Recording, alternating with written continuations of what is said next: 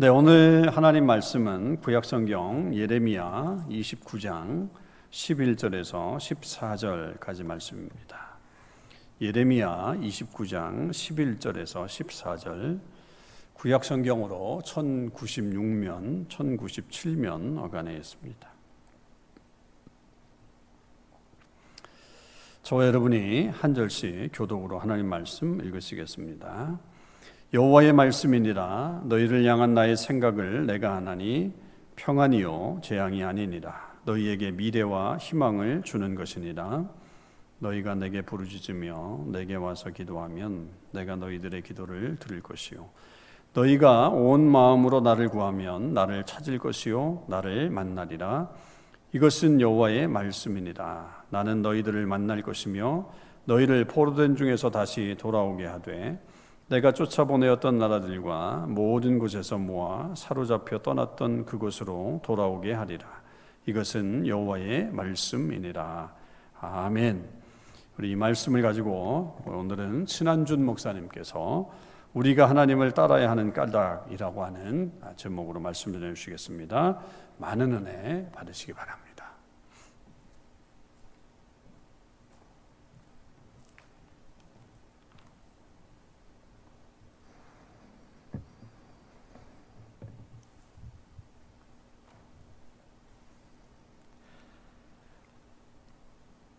체드윅 보스만이라고 하는 배우가 있습니다. 잘 못 들어보신 배우일지도 모르겠습니다. 미국의 흑인 배우이고 또 이 젊은이들이 좋아하는 그 히어로 영화에서 마블 히어로 영화에서 블랙 팬서라는 히어로 역할을 맡았던 그런 배우였습니다.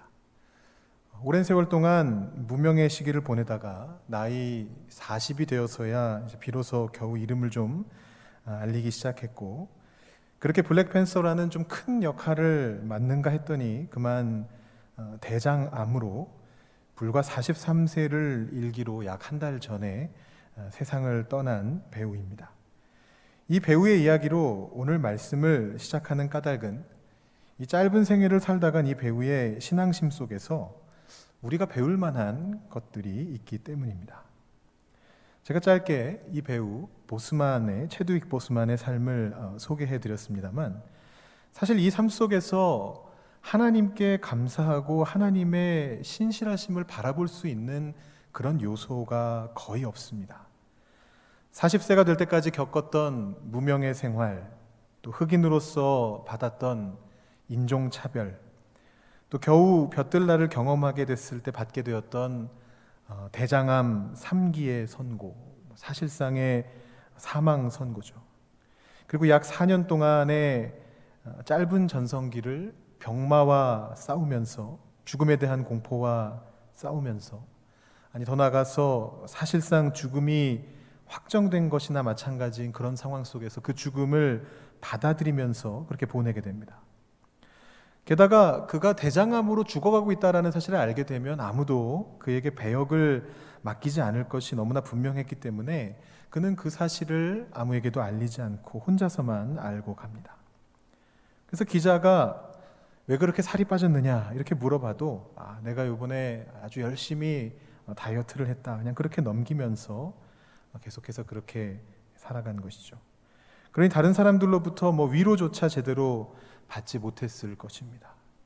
그렇다면 이 삶의 어디에 하나님의 평안을 누릴 수 있는 기회가 있었을까요? 그런데 그가 한참 대장암으로 투병 중이던 2018년에 자신의 모교였던 흑인들의 명문대라고 하는 하워드 대학교의 졸업식에 가서 연설했던 내용이 그의 죽음 뒤에 크게 화제가 되었습니다. 그는 그 졸업식에서 바로 오늘 우리가 읽은 말씀인 예레미야서 29장 11절의 말씀을 읽습니다. 여호와의 말씀이니라. 너희를 향한 나의 생각을 내가 아나니 평안이요 재앙이 아니니라. 너희에게 미래와 희망을 주는 것이니라. 미래가 없고 희망이 없는 것 같은 그런 상황 속에서 그는 이 말씀을 자신의 후배 졸업생들 앞에서 큰 목소리로 외칩니다. 그러면서 이야기합니다. 하나님은 우리에게 평안과 희망을 주십니다. 하나님이 여러분을 이 땅에 보내신 것은 목적이 있으셨기 때문입니다. 그러니 세상 속에서 그냥 흔들리면서 부대끼면서 살아갈 것이 아니라 그 하나님의 목적에 따라 살아갑시다. 그렇게 이야기하는 것입니다. 참 아름답고 훌륭한 신앙이죠. 다른 한편으로는 어떻게 그런 고백을 할 수 있었을까 의아해지기도 합니다. 무엇이 그로 하여금 그런 신앙 고백을 하게 하였을까요? 무엇이 우리로 하여금 비슷한 어려움 속에서도 하나님의 뜻은 우리를 향한 소망을 가져다 준다라고 고백할 수 있게 할까요?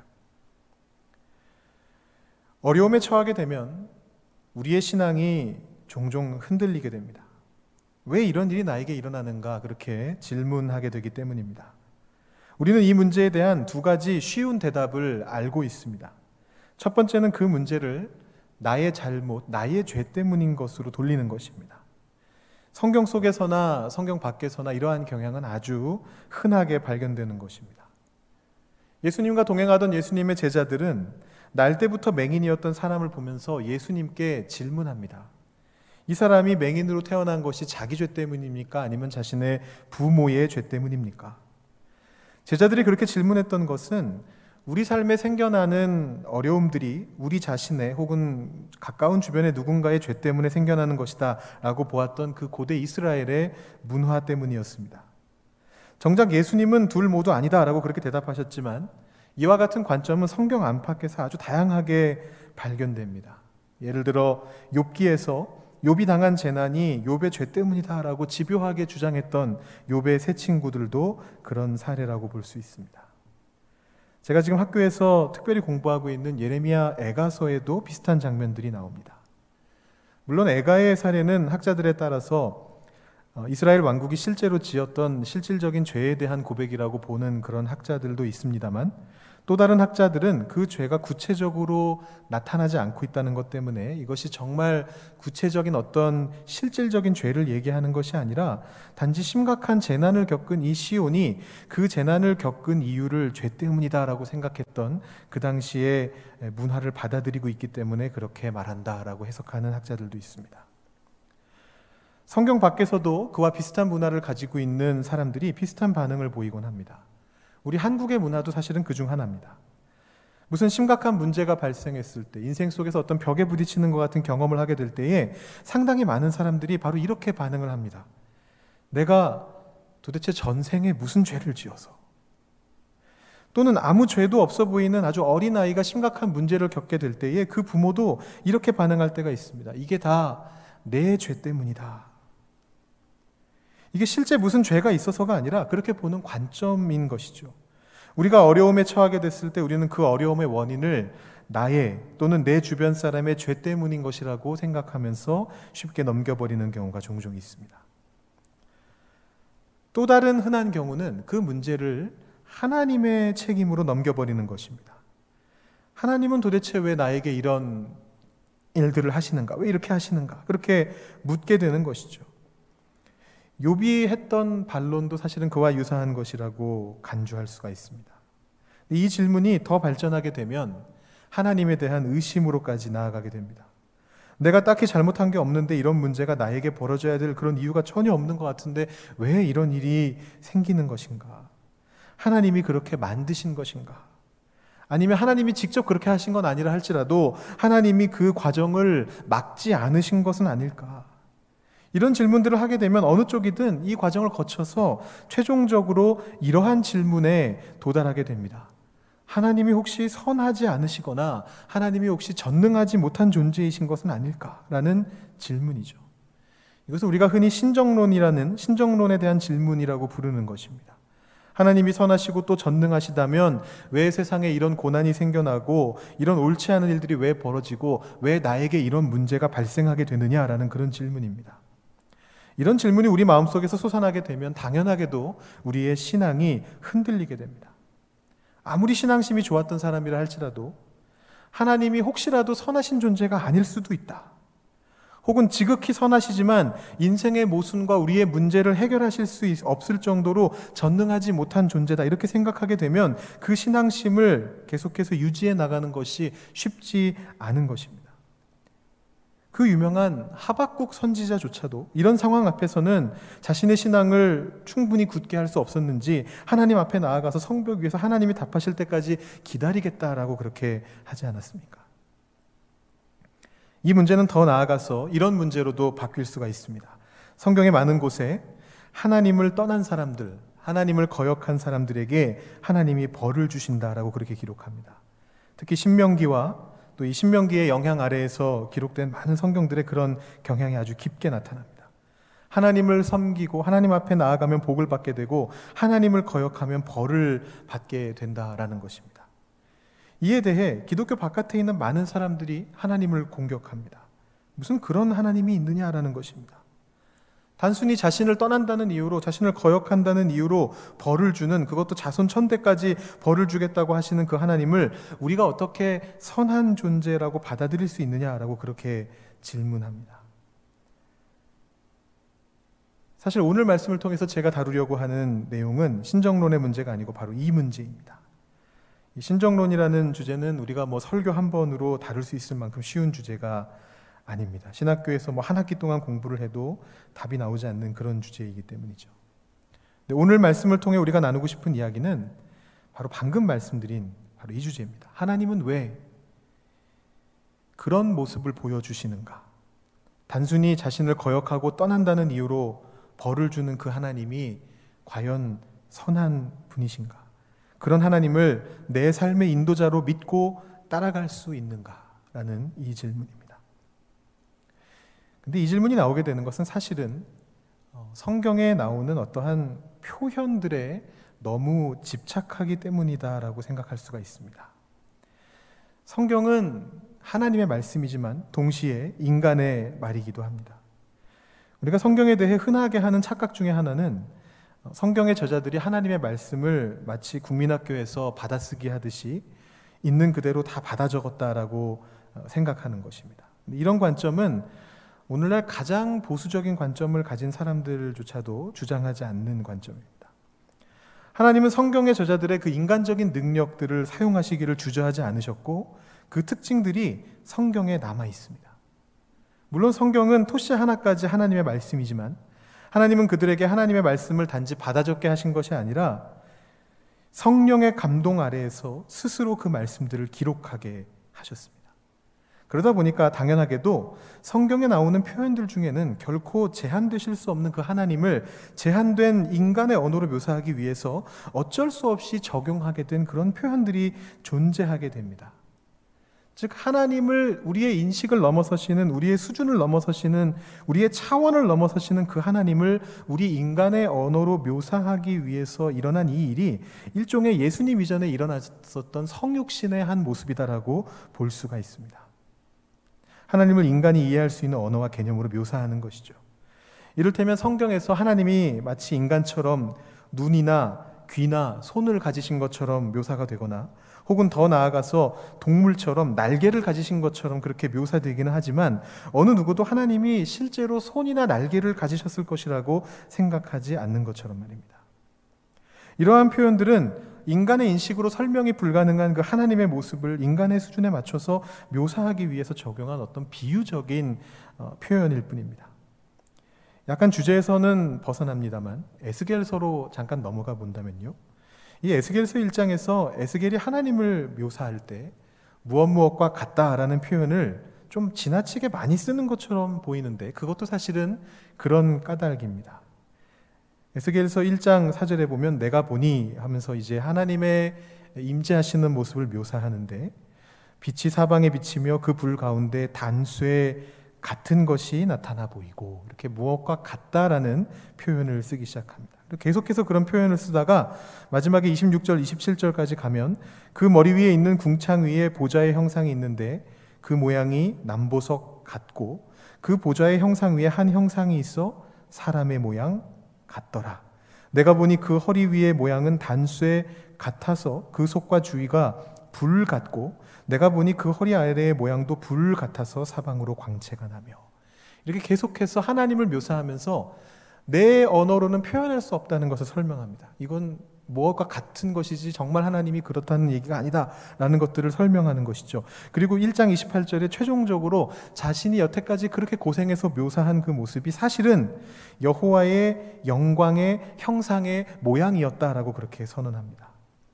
그렇게 뭐뭐와 같다라는 표현을 통해서 간접적으로 묘사했던 것만으로도 모자라서 그거조차도 사실은 하나님을 내가 직접 묘사한 것이 아니라 하나님의 영광도 아니라 하나님의 영광의 형상의 모양을 겨우 묘사한 것이다 라고 그렇게 말하는 것입니다. 이렇듯이 성경이 하나님을 온전히 인간의 언어로 묘사할 수 없기 때문에 때로는 비유적인 표현이나 부정확한 표현을 사용해서라도 이 하나님을 묘사하기 위해서 노력하는 부분들이 있습니다.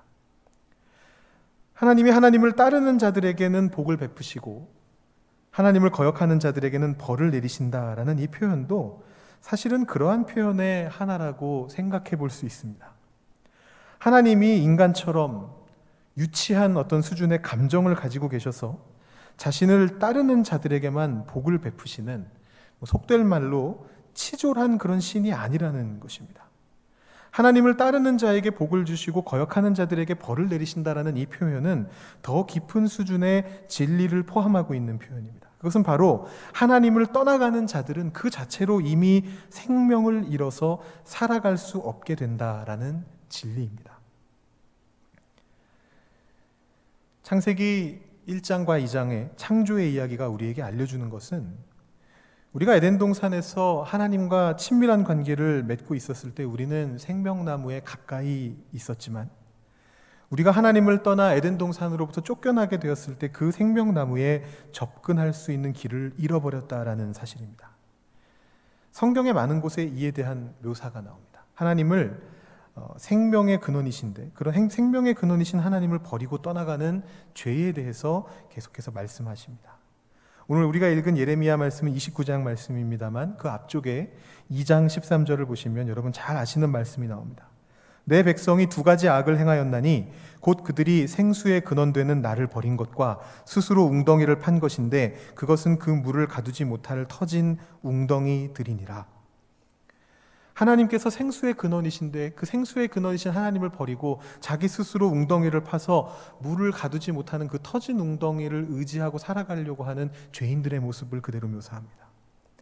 시편 36편의 9절을 보시면 진실로 생명의 원천이 주께 있사오니 주의 비단에서 우리가 빛을 보리이다 라고 고백하는 장면이 나옵니다. 신약으로 가면 예수님이 또 비슷한 말씀을 하십니다. 요한복음 15장에 여러분 잘 아시는 포도나무 비유입니다.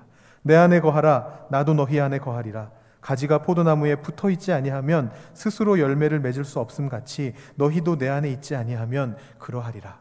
나는 포도나무요 너희는 가지라. 그가 내 안에 내가 그 안에 거하면 사람이 열매를 많이 맺나니 나를 떠나서는 너희가 아무것도 할 수 없음이라. 하나님께서 생명의 근원이시고 더 나아가서 생명 그 자체이시기 때문에 우리가 하나님을 떠나는 순간 애초에 우리는 살아갈 수 있는 방도가 없습니다. 언뜻 보기에는 하나님 떠나고서도 문제없이 살아가는 것처럼 보여집니다. 그러나 실제로 모든 인간들은 하나님을 떠나 죽어가고 있습니다. 죽음의 지배 아래에 있습니다. 언젠가는 반드시 죽어야만 하는 그 상황 속에서 그 죽음의 영향력 아래에서 온갖 고난과 슬픔을 겪으면서 살아갑니다. 그것이 우리 세계에 일어나고 있는 현실입니다. 리얼리티입니다. 그런 우리가 다시 생명 안에 거할 수 있는 유일한 방법은 하나님께로 돌아오는 것입니다. 하나님만이 생명의 근원이시기 때문에 하나님을 떠나서는 살 수가 없고 오직 하나님께 돌아와야지만 우리가 그 생명을 누릴 수 있게 된다는 것이 바로 이 성경이 얘기해주고 있는 사실인 것이죠. 성경은 이 사실을 다양한 방법으로 우리에게 알려줍니다. 지난 주일에 담임 목사님께서 방향전환이라는 제목으로 설교하셨는데 바로 이 회개의 문제도 마찬가지입니다. 담임 목사님께서 말씀하셨듯이 이 회개라는 것은 그냥 뉘우치는 것으로 끝나는 것이 아니라 완전히 죄의 길을 떠나서 하나님께로 방향을 돌이키는 것입니다. 그래야만 살 수 있습니다. 왜냐하면 하나님으로부터 멀어졌을 때 우리가 하나님의 생명을 누릴 수 있는 길이 없기 때문입니다. 제가 한국에 있을 때 어린이들을 대상으로 그런 설교를 했던 적이 있습니다. 어린이들을 대상으로 설교하려면 이 비유가 아무래도 최대한 쉬워야 하지 않겠습니까? 그래서 제가 한국에 있는 경부고속도로를 예로 들었습니다. 한쪽 끝에는 서울이 있고 반대편 끝에는 이제 부산이 있습니다. 그리고 우리가 중간에 고속도로를 탑니다. 근데 문제는 목적지의 반대 방향으로 올라타고 말았습니다. 그러면 빨리 달리면 달릴수록, 차의 성능이 좋으면 좋을수록, 쉬지 않고 운전에 최선을 다하면 다할수록 목적지로부터 점점 더 멀어지게 됩니다. 죄도 이와 같아서 우리가 방향을 온전히 전환하지 않으면 우리 나름대로 뭔가 해보겠다고 최선을 다한다고 해도 오히려 하나님으로부터 더욱더 멀어질 수밖에 없다는 것이죠. 제가 이거를 밴쿠버에 와서 비슷한 예화를 청소년들에게도 들려주었는데, 그때는 경부고속도로를 아이들이 모르니까 토론토와 밴쿠버 사이에 있는 일본 고속국도를 예로 들었던 그런 기억이 있습니다. 이 비유에서와 마찬가지로 우리가 하나님으로부터 반대 방향으로 아무리 열심히 달려봐야, 아무리 최선을 다해봐야, 내 딴에는 최선을 다하고 내 딴에는 생명을 가지고 살아가고 있다고 생각하지만 그것은 하나님으로부터 더욱 멀어지기만 하는 것입니다. 방향을 전환해야만 하는 것이죠. 하나님께로 가까이 가면 갈수록 우리는 하나님의 생명에 거하게 되고 그 하나님의 생명으로부터 오는 풍성한 복을 누리게 됩니다. 성경은 그것을 이렇게 묘사합니다. 내 계명을 지키면 너희가 복을 받게 될 것이다. 내 계명을 어기면 너희는 벌을 받게 될 것이다. 이것은 우리가 말을 안 들을 때 하나님이 우리 인간처럼 기분이 상하고 마음이 상하여서 벌을 주신다라는 그런 의미가 아닙니다. 설령 그런 식으로 묘사가 되어 있을지라도 하나님께서는 그렇게 감정에 기반해서 행동하시는 분이 아니십니다. 성경 전체를 놓고 보면 그것은 비유적인 표현으로 이해될 수 있습니다. 오히려 성경이 이야기하는 것은 이것입니다. 하나님만이 생명의 근원이시기 때문에 하나님께로 가까이 다가가야 그 생명과 생명으로부터 오는 복을 온전히 누릴 수 있다라는 것입니다. 하나님으로부터 멀어지면 멀어질수록 생명의 근원으로부터 멀어지게 돼서 죽음의 증상들에 시달리게 된다라는 것입니다. 오늘 말씀은 그것을 이렇게 묘사합니다. 여호와의 말씀이니라. 너희를 향한 나의 생각을 내가 아나니 평안이요 재앙이 아니니라. 너희에게 미래와 희망을 주는 것이니라. 이 말씀은 사실은 이미 크나큰 재앙을 경험하고 있는 바벨론 포로민들에게 주어진 말씀이었습니다. 1절과 2절을 보시면 이 말씀에 수신인이 등장하는데 그들은 바벨론으로 끌려간 포로민들이었고 그 말씀에서 여고니아라고 호칭된 여호야긴 왕과 함께 끌려간 그런 사람들이었습니다. 예레미야는 그들에게 그 바벨론에 정착해서 살아야만 한다라는 하나님의 명령을 전합니다. 10절에 보시면 70년이 지나면 다시 유다 땅으로 돌아올 것이다 라는 것을 알리는 그 하나님의 말씀이 나오는데, 이 표현은 물론 아예 돌아오지 못하는 것보다야 당연히 희망적인 말씀입니다만 사실 조금만 생각해 보면 그다지 희망의 말씀이 아니라는 것을 알 수가 있습니다. 여러분들이 포로로 끌려간 사람들이라고 한번 생각해 보십시오. 여러분들은 70년 뒤에 살아계실 수 있겠습니까?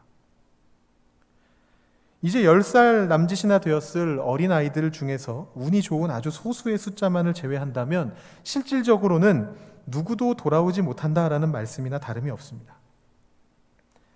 그러한 하나님의 말씀이 전해진 이후에 이 11절의 말씀이 등장하는 것입니다. 여호와의 말씀이니라. 너희를 향한 나의 생각을 내가 아나니 평안이요 재앙이 아니니라. 너희에게 미래와 희망을 주는 것이니라. 그리고 나서 말씀이 이어집니다. 너희가 내게 부르짖으며 내게 와서 기도하면 내가 너희들의 기도를 들을 것이요 너희가 온 마음으로 나를 구하면 나를 찾을 것이요 나를 만나니라. 이것은 여호와의 말씀이니라. 나는 너희들을 만날 것이며 너희를 포로된 중에서 다시 돌아오게 하되 내가 쫓아보내었던 나라들과 모든 곳에서 모아 사로잡혀 떠났던 그곳으로 돌아오게 하리라. 이것은 여호와의 말씀이니라. 포로된 곳에서 돌아오게 될 것이다라는 이 메시지는 비록 희망의 메시지였으나 그것이 내 세대에서 일어나지는 않을 것이라는 이 메시지는 사실은 소망이 없는 메시지였습니다. 그러나 하나님은 여전히 그 모든 상황 속에서도 그들이 하나님과 함께 하기 때문에 그것은 재앙이 아니라 평안이며 미래와 희망을 가져오는 사건이라고 말씀하시는 것입니다. 부르짖어 기도할 때 하나님께서 들으신다라는 것은 그들이 하나님과 가까이 있다라는 의미입니다. 우리가 아무리 기도해도 하나님께서 듣지 않으신다라고 말하는 에가서 3장 44절의 말씀과 비교해 보면 이는 얼마나 희망적인 말씀입니까? 비록 우리에게 여전히 문제가 있고 여전히 어려움이 남아있지만 우리의 마음이 하나님께로 그만큼 가까이 다가왔기 때문에 그것은 희망의 메시지가 됩니다. 왜냐하면 하나님께서 바로 우리의 생명의 근원이시고 희망의 근원이시기 때문입니다. 포로로 잡혀간 곳에서 과연 내가 돌아올 수 있느냐 없느냐, 그것은 그 다음의 문제입니다.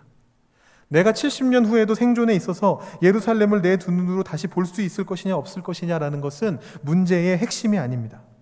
그 과정 속에서 우리가 하나님과 동행하면서 하나님으로부터 생명의 능력을 얻으면서 이 모든 상황이 마침내 하나님 앞에서 선한 방향으로 결론이 날 것이다 라는 그 소망을 가지고 살아가는 것이 바로 우리가 신앙을 가지고 이 땅을 살아갈 수 있게 하는 핵심입니다. 아마 제가 처음에 소개해드렸던 이 체드윅 보스만이라고 하는 배우도 이와 같은 마음으로 그 고백을 했을 것입니다. 비록 어릴 때부터 인종차별에 시달렸고 비록 오랜 세월 동안 무명으로 많은 사람들에게 업신여김을 당하였고 겨우 유명해졌을 때 사망선고나 다름없는 대장암 3기를 선고받고 그것을 누구에게도 이야기하지 못하고 혼자 그 고통을 견디면서 나를 향한 하나님의 목적이 무엇인가 질문하고 고민하던 그는 그 한복판에서 자신의 신앙을 이렇게 고백합니다. 나를 향한 하나님의 생각을 나는 알고 있습니다. 그것은 평안이요 재앙이 아닙니다. 그것은 나에게 미래와 희망을 가져다주는 하나님의 능력입니다. 이 모든 고난과 고통에도 불구하고 마침내 내 삶을 통해 이루어내실 하나님의 놀라운 목적이 이루어지게 하시는 하나님의 생명의 능력입니다. 우리도 이러한 신앙을 고백하게 되기를 원합니다. 오늘날 이 코비드-19이라고 하는 생전 처음 보게 되는 바이러스로 인해서 건강의 위협을 느끼고 있는 바로 이 시기에 그 때문에 경제가 무너지고 그 때문에 다른 사람과의 인간관계가 무너지는 이 심각한 위기 속에서 다시 한번 질문해 보면 좋겠습니다. 하나님, 이 모든 일들 속에서 나를 향한 하나님의 뜻은 무엇입니까? 나에게 가지고 계신 하나님의 목적은 무엇입니까? 내가 이 일을 버텨내면서 하나님에 대해 무엇을 발견하기를 원하시고 어떻게 하나님과 더 가까워지기를 바라십니까?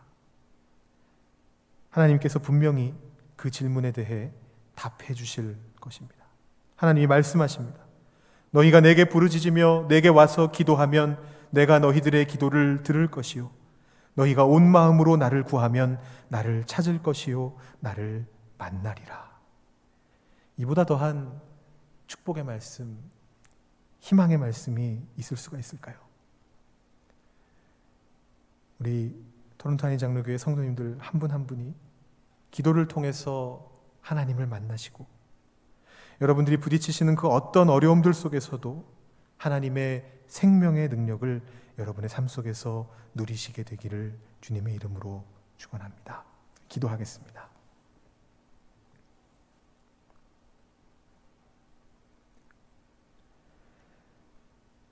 하나님, 감사합니다. 이 어려운 시기에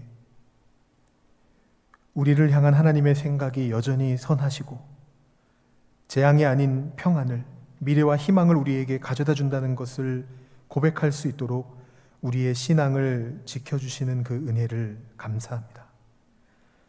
하나님으로부터 멀어져 하나님의 생명의 능력을 포기한 채로 살아가지 않고 이 어려운 가운데에서도 온라인 예배를 통해서, 주일의 현장 예배를 통해서, 새벽 기도회와 성경 공부를 통해서 끊임없이 하나님 앞에 나와 하나님을 만나게 하시니 또한 감사합니다. 우리에게 이 힘든 시기를 잘 버텨나갈 수 있는 생명의 능력을 부어주시고 매 순간 하나님을 만나며 하나님과 동행하며 그리하여 하나님 안에서 승리하며 살아가는 저희가 되도록 이끌어 주시옵소서. 온 마음으로 하나님을 구하면 하나님을 찾으며 만나게 될 것이라고 약속하신 그 주님의 약속을 굳게 붙잡고 우리의 온 마음으로 하나님께 간구하는 기도의 사람들이 되도록 저희의 신앙을 굳게 세워 주시옵소서. 영원히 살아계시며 영원히 우리의 소망이 되시는 우리 구주 예수 그리스도의 이름으로 기도합니다.